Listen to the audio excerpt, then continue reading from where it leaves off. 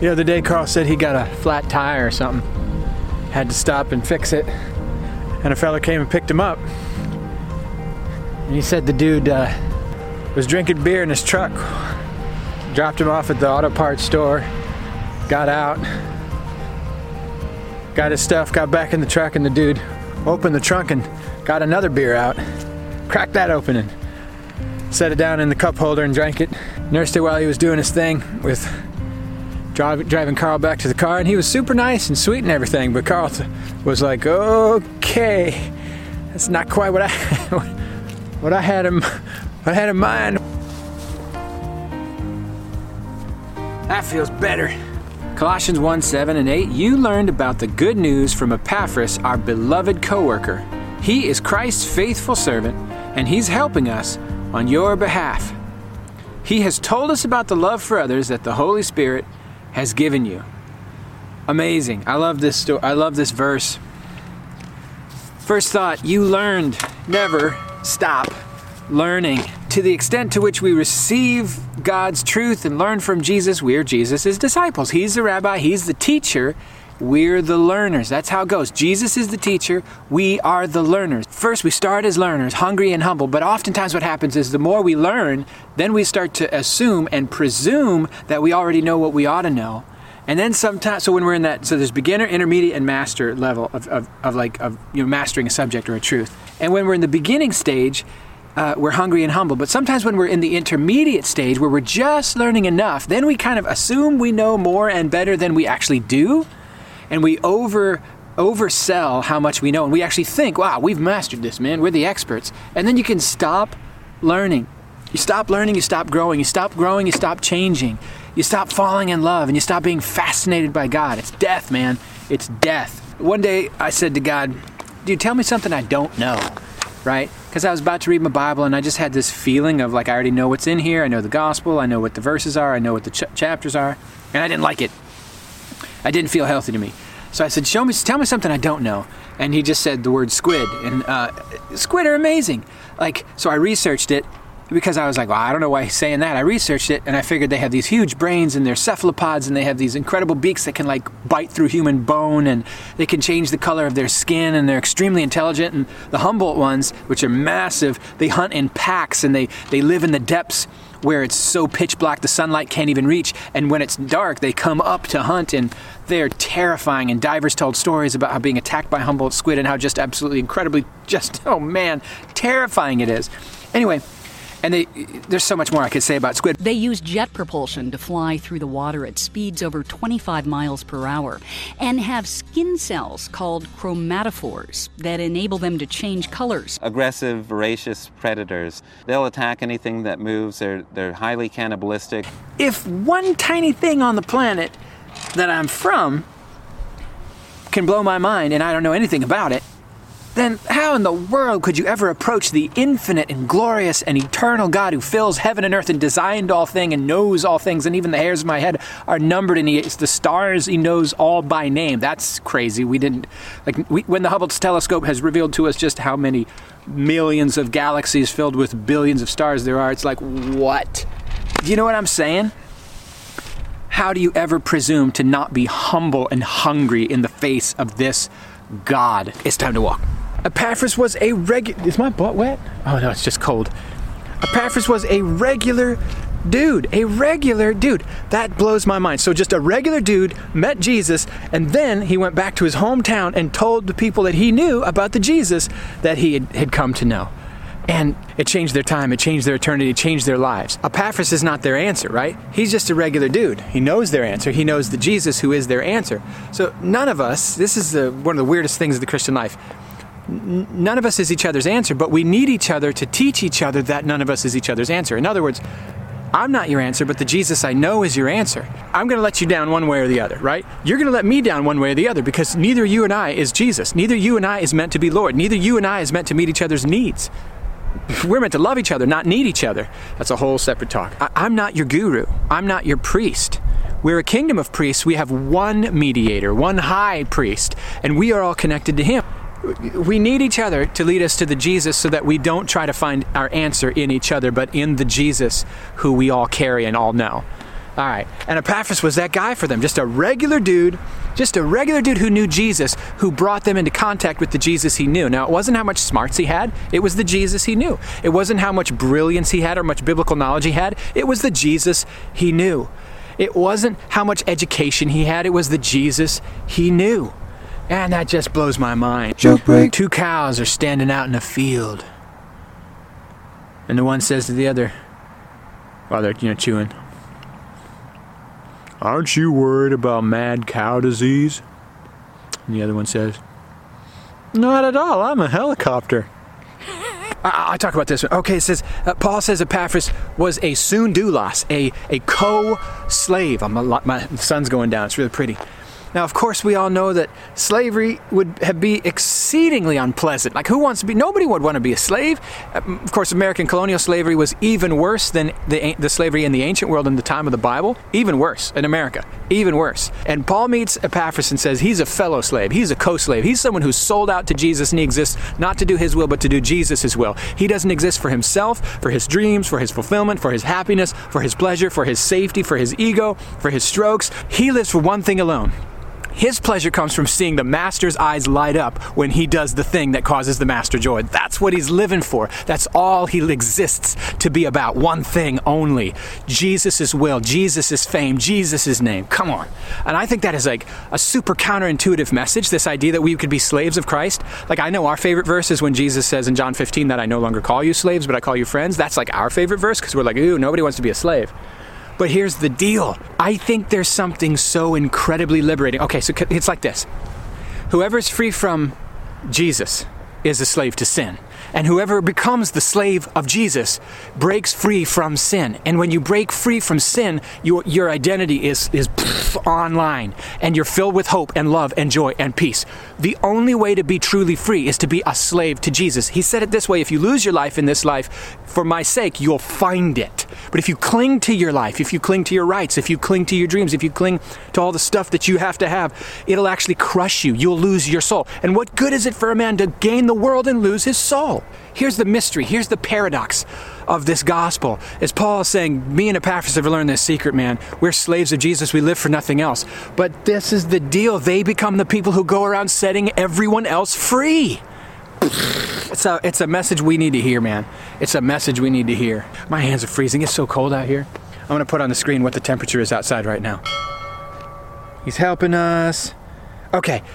Paul says that Epaphras, who never met the Colossians, is helping Paul and his friends on their behalf. Well, that is interesting. First off, he's helping them, which means that Paul, his whole thing is to introduce people to Jesus and then grow them up in Jesus.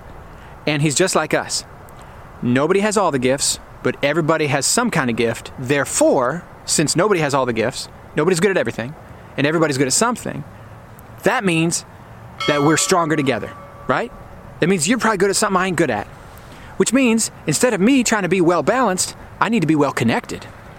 I think a lot of us waste a lot of energy trying to get good at everything when we're not supposed to be good at everything. We're actually supposed to work harder at being better at the things we're already good at so that we can get partnered with people who are already good at the things we're already bad at so that we have fun doing the things we're good at and they have fun doing the things they're good at and everybody gets their needs met and the gospel goes forward. Woo! But anyway, but Paul's just like us. He needs people. And here's what he says. Epaphras, who is from Colossae, meets Jesus, maybe when he was out at Ephesus, I don't know, and he goes on the mission trip or mission trail with Paul, and he helps him. Now, Paul needs help. That's fascinating to me. Paul needs help. He needs help with people writing down things because he doesn't see real good. Remember, at the end of his letters, he says, I, Paul, write this to you in my own hand. And in other words, he's like got big blocky letters because he can't see. He's all up in there. He's trying. But so who writes his letters? Other people.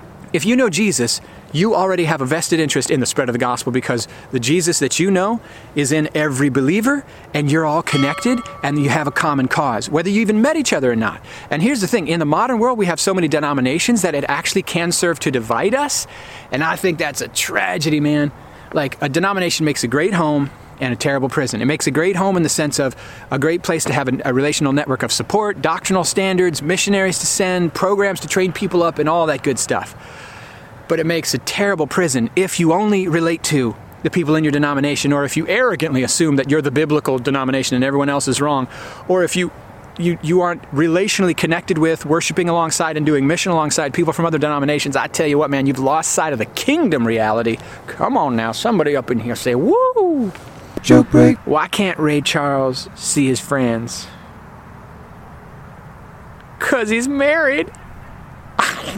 It says Epaphras has told us about the love the Holy Spirit's given you. He told us. He caught you red-handed, and then he went behind your back and he talked about you. Except guess what he talked about? It's called good gossip. He talked about what God was doing in their life. He talked about God's grace on them. He talked about their character qualities. He talked about the good things he was grateful for. Man, that's good gossip. And what's interesting is when you talk about people for good or for bad, you put in their minds a set of files that start to look for information that fits that file folder. So if you talk bad about me behind my back, it enables people around you to subtly start to notice the bad things that you've pointed out. And they go, oh my goodness. It's called confirmation bias. It's how Donald Trump won the Republican primaries in his first election by calling everyone names. And it worked beautifully. But as soon as I saw that debate, I said, he gonna win, baby. And my dad said, I'll give you $1,500 if Donald Trump becomes president. I said, he's gonna become president. And then he did become president. And my dad put $1,500 in an investment account for me. Thank you, Donald. Anyway, true story. But if I talk good about you behind my back, behind your back, it creates folders in people's minds to see God's grace at work in you. And here's the deal. I 100% believe that talking good about people behind their back, just like Epaphras does here, can stir up like a momentum. It can snowball. Love and mercy can snowball and spread through a community and create an environment of love and kindness where people actually make allowance for each other's faults because they see there's a way bigger thing than just someone's failures. Everybody stumbles at many points. Oh my word, you really need to focus on everyone's flaws? How about we all have a Holy Spirit moment where we mind your business? Take that plank out of your face before you even presume to look at that speck of sawdust up in their eyeball. Come on, baby. You got to do what you got to do. And finally, the love for others that the Holy Spirit has given you. This is amazing. You know how many times people have said love is a choice? You know how many times Christians have told me love is a choice? You know what I think? I think that's a clever way for us to not have to admit when we don't love people, because as long as we keep acting like we love them with our actions, we don't have to repent of the fact that what we feel and think about them when they come up on our heart's radar is less than love. Here's what love is. Love is not a choice. If love is a choice, then when Paul says the Holy Spirit gives you love, what that would mean is the Holy Spirit controls you like a robot. You know what I'm saying? It's not what he means. Love is an inner disposition, the feeling of the value of the person in front of you. That's what it is, man. It's a savoring of the preciousness, of the value of another thing or person. Now, love makes choices. If you truly value a person, if you truly value a wedding ring, you ain't going to toss it down the drain. You ain't going to throw it in the trash. If you value a child, you're not going to just yell at them and talk down to them. If they're precious to you and important to you, you're going to make them a priority. In fact, your actions reveal your priorities. Your choices reveal what you love. Fact, right? But love itself is not a choice. Love makes choices. I don't know if you've ever been praying for someone or just talking to someone, and the love of God for them will come over you, and you'll feel his affection for them. That's a supernatural thing, man. I've gone through times so hard that I had to go charismatic places to drink deeply of God so that I could get baptized afresh in the Holy Spirit, so I could come home with enough power to be able to love people who absolutely hated me. Yeah, you're bold as love. Should I tell you another story? All right, I'll tell you a story. Man, I had a friend, and we were just getting to know each other, and I took him out, to like a meal, and I'm opening up, telling stories and talking, because that's what I do. I'm a talker. And he ain't talking back. And I'm trying to get to know this guy. I'm trying to become his friend, but he ain't talking back. And I'm getting frustrated, man. It's getting frustrating. So he'd give me nothing. It's like this. It's like, so how you doing? Good. You learning anything about Jesus lately? Yeah. reading anything good in the Bible lately? Yep. I mean, it was painful. Finally, it's like, alrighty, guess I'll be going home. Well, bye. You know? So it happened like 2 weeks in a row, man. And my wife's like, I said, I can't do this anymore, man. This guy doesn't want to be my friend or nothing. I don't get it. I don't understand it. And Carrie's like, well, you should just pray that the Holy Spirit would give you a love for each other. And I was like, I don't feel like it. I don't want to, man.